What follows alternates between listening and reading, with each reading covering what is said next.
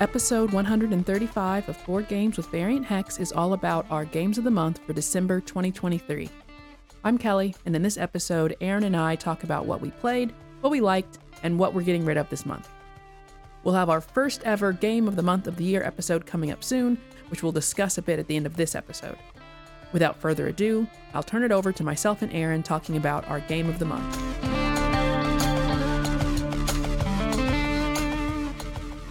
Ho, ho, ho. Christmas. December. We're really getting to the bottom of the barrel with openings here in 2023, but we are close to the new year. We aren't in it yet. A lot of times we record the Game of the Month in the beginning of the next month. We're doing this a little early so that we can get some other end of the year episodes done actually before the end of the year. That's it. Yeah. When we did our November episode, we kind of cheated and pulled some December games into it. So for the how many games were played and what games were played, I'm going to go ahead and actually give the real December stats. But then we're just going to cover the... But then for our actual picks, we're not going to cover the games that we already picked from before. Got it. Okay, so diving right into the month in review. The number of games played total was 28 plays of 24 games. That was for me. You had 23 plays of 20 games. And the games that were played are Sail, Art Eco Plus, Lacrimosa, Tilatum, Castles of Mad King Ludwig Collector's Edition, Exit the Game, The Advent Calendar, Hunt for the Golden Book, Rise, Challengers, Caper, Mord and Morosa, Tidal Blades Banner Festival, Mists over Carcassonne, Battle Line, Builders High, Crokinole, Framework, Infiltrators, Whirling Witchcraft, Newsboys, Rafter 5, Exit the Game, The House of Riddles, Woodcraft, Walking in Burano, and The Gig. The game that was played the most was Sail. We played that 3 times. The games added to the collection were Freelancers, a Crossroads game, The Gig, Sail, Making Manhattan, Rafter 5, Apropos of Board Games, Ancient Realm, Sprawlopolis, Exit the Game, The House of Riddles, and Exit the Game, The Pharaoh's Tomb. As far as games sold, there's a cull list of 83 games. I was trying to get to 100 games because that would be a quarter of our collection. I don't know if I'm going to be able to add 17 more. And right now we're kind of sending games to friends and acquaintances, and then we may try other marketplaces to sell the rest, but there'll be a separate episode, culling episode, that covers all of that. And where and with who do we play games? We did play at PAX, which we've talked about in another episode, so we're not going to cover those games here. We also played at Indie Coffee Roasters and Quill's Coffee here in town, and we played at my family's house because we played the Exit game there over Christmas. Who do we play with? Family, with one another, and then our board game friends at PAX U. Yeah. So that's that was a rapid fire review of everything we played. Yeah, and I think we had some good times. Yeah, I'd say so. Maybe even great times. Anyways, we're going to do Back to the Table, collection, and Game of the Month. Got it. And you are ready for your Back to the Table. Absolutely, I am. Great. All right, I would like to play Tidal Blades again. Okay. We played Tidal Blades at the coffee shop. This is not... Now, there's a different game that's called Tidal Blades. This is called Tidal Blades Banner Festival, which is a little kind of trick-taking-ish, but not really, but it's that sort of feeling. It's a little card game. I think, I don't know, I've never played the main Tidal Blades to compare it to. I don't know, but I think it's just thematically in the same world. I don't know that there's any cards or I don't know how similar it is to the main game. Well, there's a board in addition to the trick-taking, and I think one of the things that we talked about after having played it is that at 2 players, it does a really nice job of not feeling kind of like, sometimes you play a two-player trick-taking game. It feels a lot like a predetermined kind of you play your card, I play my card. And there's only, with just the cards, there's only so many options. There are some unique things that have been done with it, where usually one person's trying to win, one person's trying to lose, or some kind of combination of that at any given time. Banner Festival adds in, you get something, there's a certain thing that happens when you win the hand, something happens when you lose, and when you get in the middle. So for 2 players, you flip over 2 dummy cards, one before you play any cards, and then one after you've played your cards. Yeah, so there's some, you don't know. So you don't know exactly where you're going to rank. You might have a pretty good idea. Every once in a while, there's some absolutes about you're going to be the highest, you're going to be the lowest. But otherwise, you might be aiming to be in the middle and then find yourself surprisingly on top or on bottom. Well, and what I think you're alluding to, but haven't said exactly, is it's not like if you win the trick, you win. Otherwise, you get nothing. If you are stuff. the winner of the trick, you get to take a type of action. If you are in the middle between your card and the three others, both your opponent and the two dummy cards, if you're playing with two players, or other people if you're playing with more, then you take a different action. And if you lose the trick, you take a third action. And the losing tricks can actually be pretty powerful. So there's this weird dynamic about which of the three actions you want to take. So it's not just play the highest card. And then there's this randomization of what suit. There's 4 suits, 10 cards each, and there's a randomization of which suits are more powerful. 9 cards, unless you're playing with more people, because there's a 0 that gets added. Otherwise, it's 1 to 9. Yeah. Well, I was thinking of the odd card and the 0 that we didn't play with. We didn't play with, but yeah. So it does change when you have your hand. It's not that you get dealt a hand and then that purple is the trump suit. It's going to change as things move, and you can't exactly predict when it's going to change. Right. So when you just get your hand, it's hard to kind of get a sense of how good or bad it is. You kind of find that out as you go, and you have to just adapt to where your different cards are ranking at any given point. Yeah. And I felt like it was a game that has a wide variety of strategies that can be played. We played it once. I was entertained. I would like to play it again and see if I could push it around a little bit differently. Yeah, I liked it a lot too. My back to the table, which you hated. Oh, is my back to the table going to be is your back to the table going to be my call? Well, probably. My back to the table is going to be Whirling Witchcraft. Oh, absolutely. Because we had a very strange play of it. Aaron had there's individual player powers, and generally speaking, you are trying to transform resources and push them off on your neighbor and hope that they don't have a place to store them. That's the whole idea. Aaron started with one of the individual player powers that gave him a lot of starting resources, which can be good because then you can put those into more powerful cards and probably push more off onto your opponent. I started with one where I didn't really have a power per se, but I just was able to start with a recipe that turned 3 white cubes into 5 blue cubes. Well, Aaron started already with 5 blue cubes. Right. On the first turn, did not get rid of any.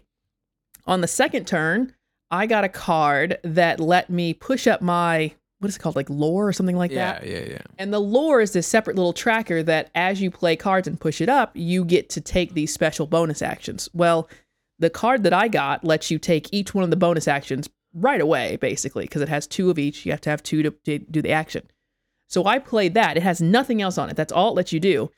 But in being able to take all of the actions, I was able to push a whole bunch of blue to him, so much that he had to put all of it, you put it in this different spot on your board, and when someone has 5, the game's over. So I was able to end the game on the second turn and win, and he was like, this is peak trash. This game should not exist. And I think that for especially a 2-player game, those mix of cards should not be in there. So whether that means that the lore card that gives you 2 of each, maybe that is a thing that shouldn't be in there. Maybe it's that the player powers are kind of incompatible.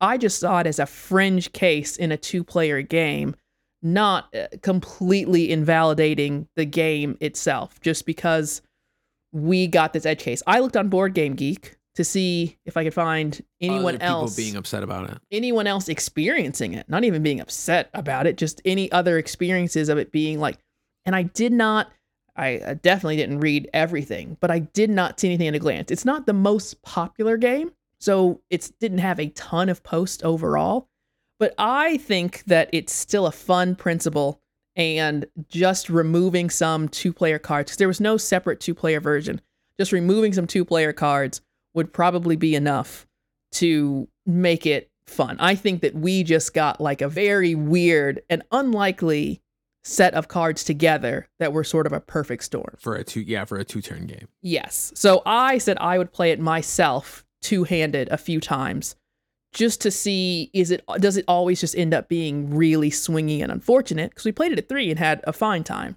Yeah, at Gen Con. Yeah. So yeah, I was going to play it too just by myself because I may never get Aaron to play it again, which is putting it at risk anyway of being kept. But I think that it's a perfectly fine game. You probably get me to play any game again. I'm pretty agreeable.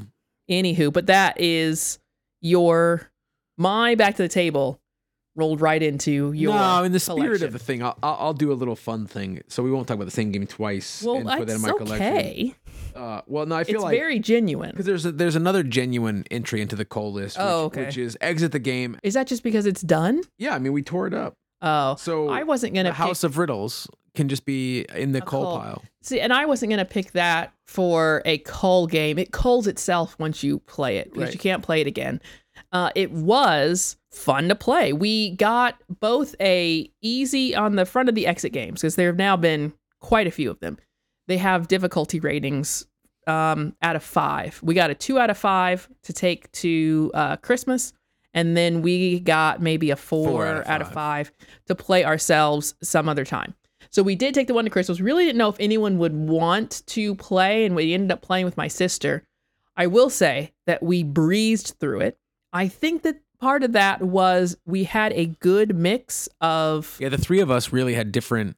We were good at different aspects of exit games. Right. We weren't all approaching the puzzle with the same mindset. So everyone on different puzzles would kind of notice something different, kind of point the group towards something different as to... And if we didn't get it the first time, like if we tried something and it wasn't the solution, somebody had another approach almost immediately to solving it. So we made for a very good team in that way. I think if you get a lot of like-minded people together, it's probably not as fun. Even if it's one of the lower difficulty ones, maybe you still end up using some clues. And then Aaron and I had come off of doing the Advent calendar, which I think, is that technically the one that you're saying you're culling? Well, I was actually trying to read the House of Riddles, and then I got distracted because I clicked the wrong one in the app, and then I started reading. That's okay. So, yeah, we had just come off doing the Advent calendar for most of the days in December. So we're really on an exit kick. And I think a little bit, once you start thinking like them, and you kind of know how the puzzles are formed, you kind of know where to look for the solutions, it does get a little easier. And without giving too many spoilers, I'll say, because they often use the box. Everything they tell you, especially in the Advent calendar, not to throw anything away. That's not as big of a deal in the smaller exit boxes, but it would be a problem if you opened it up, tossed the box, and then you would probably get stuck on a puzzle because somewhere on the box they print something. And this time, they sure did print something on the box, and I was like, "Oh my god, I did not even." It seems so obvious. I slowly evaluated the box before we started, knowing that that's a thing, and I was like, "I'm going to find the thing that looks weird," and I didn't even see it. Yeah, I feel like even when you know that, looking at the box, I don't know. Maybe some people do actually take something away from that, but I sort of feel like even if you know to look for something, you still don't know what to look for, and It was pretty fun how they used it this time. I think. Yes, it was really fun. And because it's not as simple as just looking at the box and being like, oh, that's the thing. Not entirely. They'll usually combine it with something else that's inside the box. That is actually how you discover pieces of the clues. So yeah, they do cull themselves. Once we finished, we all had a nice time. My sister actually today was looking for different ones that she could take to New Year's. She's having a get together for New Year's, so I think she ordered one. I think she ordered 2. Oh, look at that! So she thought that'd be a nice, because they have a group that will sometimes play board games, but also rules overhead. As you know, and when you're recommending games to friends and family members, and the result is they take more interest in that game and endeavor to play it without you, that's like the best compliment you can get from someone who's trying to invite others to play games. Yeah, and I think it's a good fit if you like those kind of puzzles, but you don't really want to read a rule book, and that you're not going to be like replaying it. I think the fact that you play it once and throw it away takes some pressure off of like feeling like you bought this thing, you played it once, you had fun, and you never want to play it again. Right. Like, I feel like I'm pretty comfortable with that now, how long we've been playing board games. Like, I'll buy something, play it once, get rid of it, feel perfectly fine, feel like it's a good game, feel happy with the experience. But I think if you don't have a lot of games, don't play a lot, it feels more of a waste. You feel obligated to keep this thing that you bought. But the exit game's like, no, it's over. Yeah, you cut up the pieces. We've definitely cut it up. Yeah. Now, speaking of things that you would consider eligible for the cull list. Yeah, it's already on the cull list. Oh, it's already on the spreadsheet. Yeah, Lacrimosa. Oh. Because we got, from the Nerds Day sale, I got Lacrimosa, Tilatum, who knows if I'm saying that right, but you get it, and Woodcraft. And they're all kind of the same size box. It's not the same game, but they're roughly in the same kind of weight genre with one another. Lacrimosa was the one that I bounced off of the hardest, and I just felt like even for other historical themed games, for games of that weight and kind of size, just didn't feel like it was worth keeping it and playing again and seeing if I learned to love it. I was like, I'd just rather play one of the other games that I already have. And that one, I even got the folded space insert for it. And it was just fine. It just didn't, I don't know. And it could be that same thing of, to a lesser extent, the Whirling Witchcraft thing of maybe it was just kind of like there are cards in there. You have to set up the deck a certain way. And I think the deck setup was the worst. Like, it started me off a little sour. I kind of enjoyed the game a little bit. It was a long learn. It was a long teach, as I recall. It took a while. It took the whole, I think we did it in some evening. It took the whole evening. I think it took the whole evening to get everything out. And I had already punched and organized and made the folded space insert. So it was already organized in that sense. But then getting everything set up, it is a very specific deck setup. Even though there was this theme, to me, it didn't feel like the theme was all that like exciting in it. It was very much, it kind of reminds me of Newton, but it's been so long since we played Newton. Yeah, and it's just not as good as Newton. Where there's these different areas on the board, and same thing with Darwin's Journey. There's these different areas on the board. They kind of connect to one another. You're sort of doing different things in different places, trying to get points. I don't even think I did that badly in the game. I remember the bottom part, like the music section. I got a lot of points down there that I think helped out. Yeah, I was just like, this is a game. It seems fine. And I think if I had gotten it instead of maybe 5 or 6 other games that are similar to it in my collection, I might have kept it. But it didn't make the first pass of the call. I will say that. I had like 70-ish games, maybe right around 70. And I did like a second pass through the collection of, okay, what else can we get rid of here? And it did get lumped in on the second pass. In brighter news, I think we might have the same game of the month. Okay. Do you want to do it on 3? No. You go first. My favorite game of the month, and the game that I think is the coolest thing I've played really in a couple months, honestly, is REco Plus. Oh, it is. But which one of the games inside of REco Plus is your... Well, I mean, I think it comes in one box. It uses the same cards. I obviously like the one that has the deception built into it. Okay, that's all I'm getting at. The whole game, really. So we already did a review of Builders High and REco Plus. So we don't really need to talk about this in depth if you want to hear more about these games. But for REco Plus, just briefly, it is a small box game that comes from Hobby Japan. You can get it, but I don't know how easy it would be to get it in English, but you can probably get it in Japanese and get it sent to you. It has 2 games inside. They mostly use the same cards, but they are different, like distinctly different games. The theme is that you're recycling things, sorting and recycling things. And in one of the games, there's this deceptive element to it where you have each of the plants in a line, different types of recycling plants. And when you play cards above the plant, you play them face up. It has to match the plant that you're playing it to. When you play them below, they're face down, and you can sneak other trash in there. But once the cards have been played, they'll be evaluated to see if this plant is going to be profitable, and that will be because it doesn't have too much of the wrong kind of trash, because that's more expensive. So that's kind of the gist of the first one. Of course, there's more rules than that. And in the second one, you are you're just getting these things, you're doing collections from beneath each one of the different tiles, and then you are processing them into the proper categories above each pile. And there's like 4 colors. So as you're processing them, you're picking up trash, basically, you're picking up other recycling items to put in your hand so that you can process those. And when you get to a certain amount at the top, when you meet a certain threshold, then you get to take a point card from that related pile based on what color it is. There's this timing element to it of how am I going to play the most cards I can, because if you end up with too many cards, it's not just that you discard down. Right. You have to keep that as waste, and those are negative points for you. So you're trying to manage your hand. So it's not always that you want to just dump the most things, because maybe dumping the most things means you have to pick up a lot of things, right, which means you'll have to take a lot of trash. So you're a little bit trying to think like, well, maybe they'll be able to take this. They have less cards than me. I'll just drop one card here, and I can drop one card here, and maybe that will give me enough time for some of the collections to be picked up so that I don't have to take on extra trash. Yeah, so those are the 2 games inside the 1 box of our Eco Plus. We got it at Gen Con.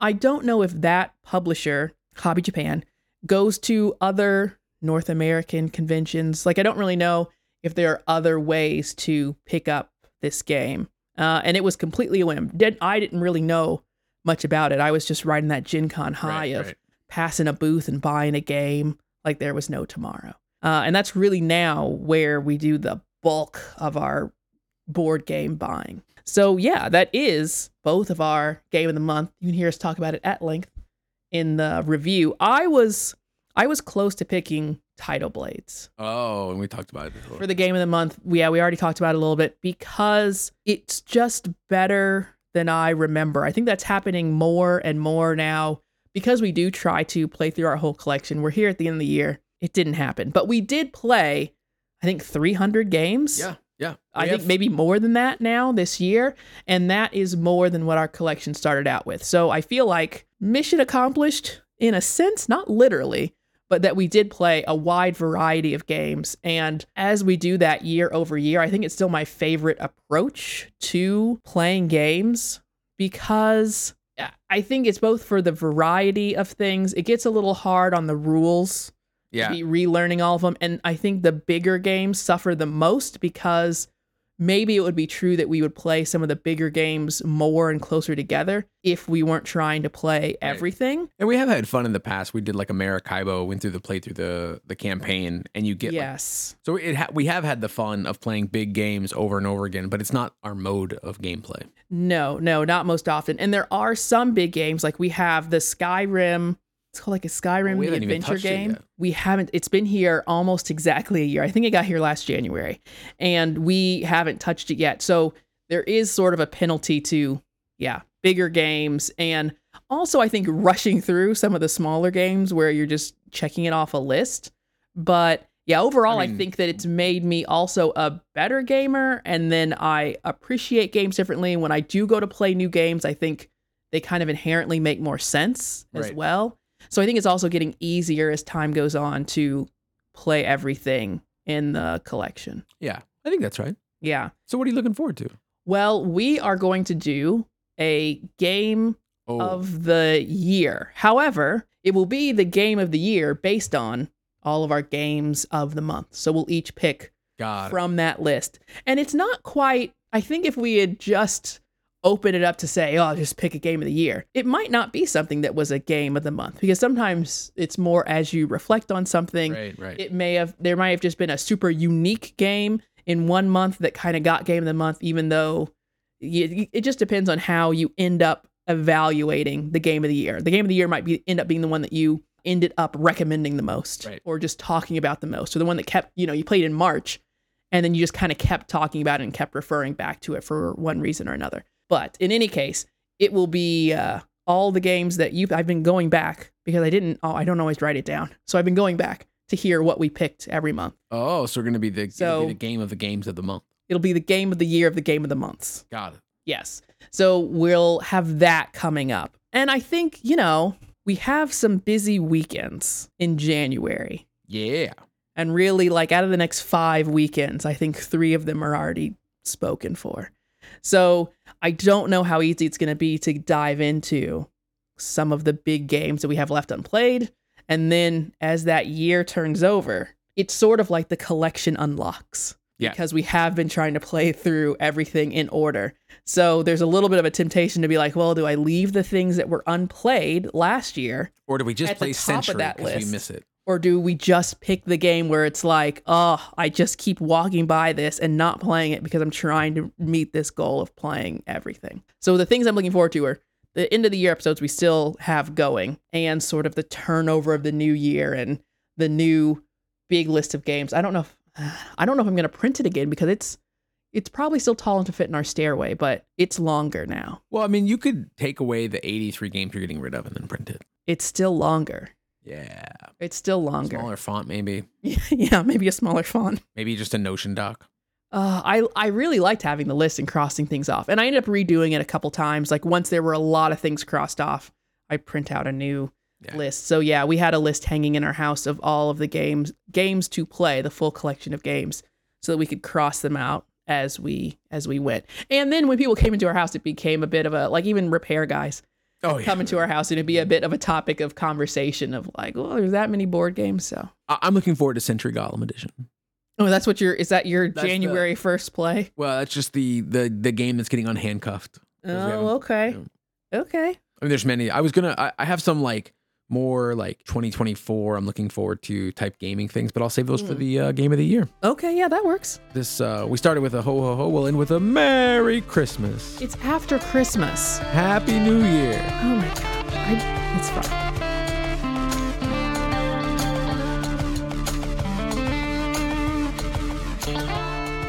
Thank you so much for listening to episode 135. Be sure to subscribe to know when new episodes drop. You can follow us on Instagram, X, and Twitch at Variant Hex.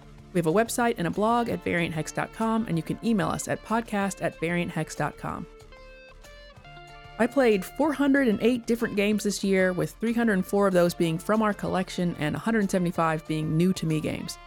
Aaron played 257 games, with 217 of those being ones from our collection and 102 of them being new to him games. I'll share a few more stats at the end of our Game of the Month of the Year episode, which will be next, unless we squeeze in our review of the Exit Advent game first. If you're listening to these in reverse, you have 134 more episodes headed your way, the next one being Board Games as Band Names. Adam and I had a great time with this one, and we might start doing it every year. And that's all for now. Thank you so much for spending your time with us today.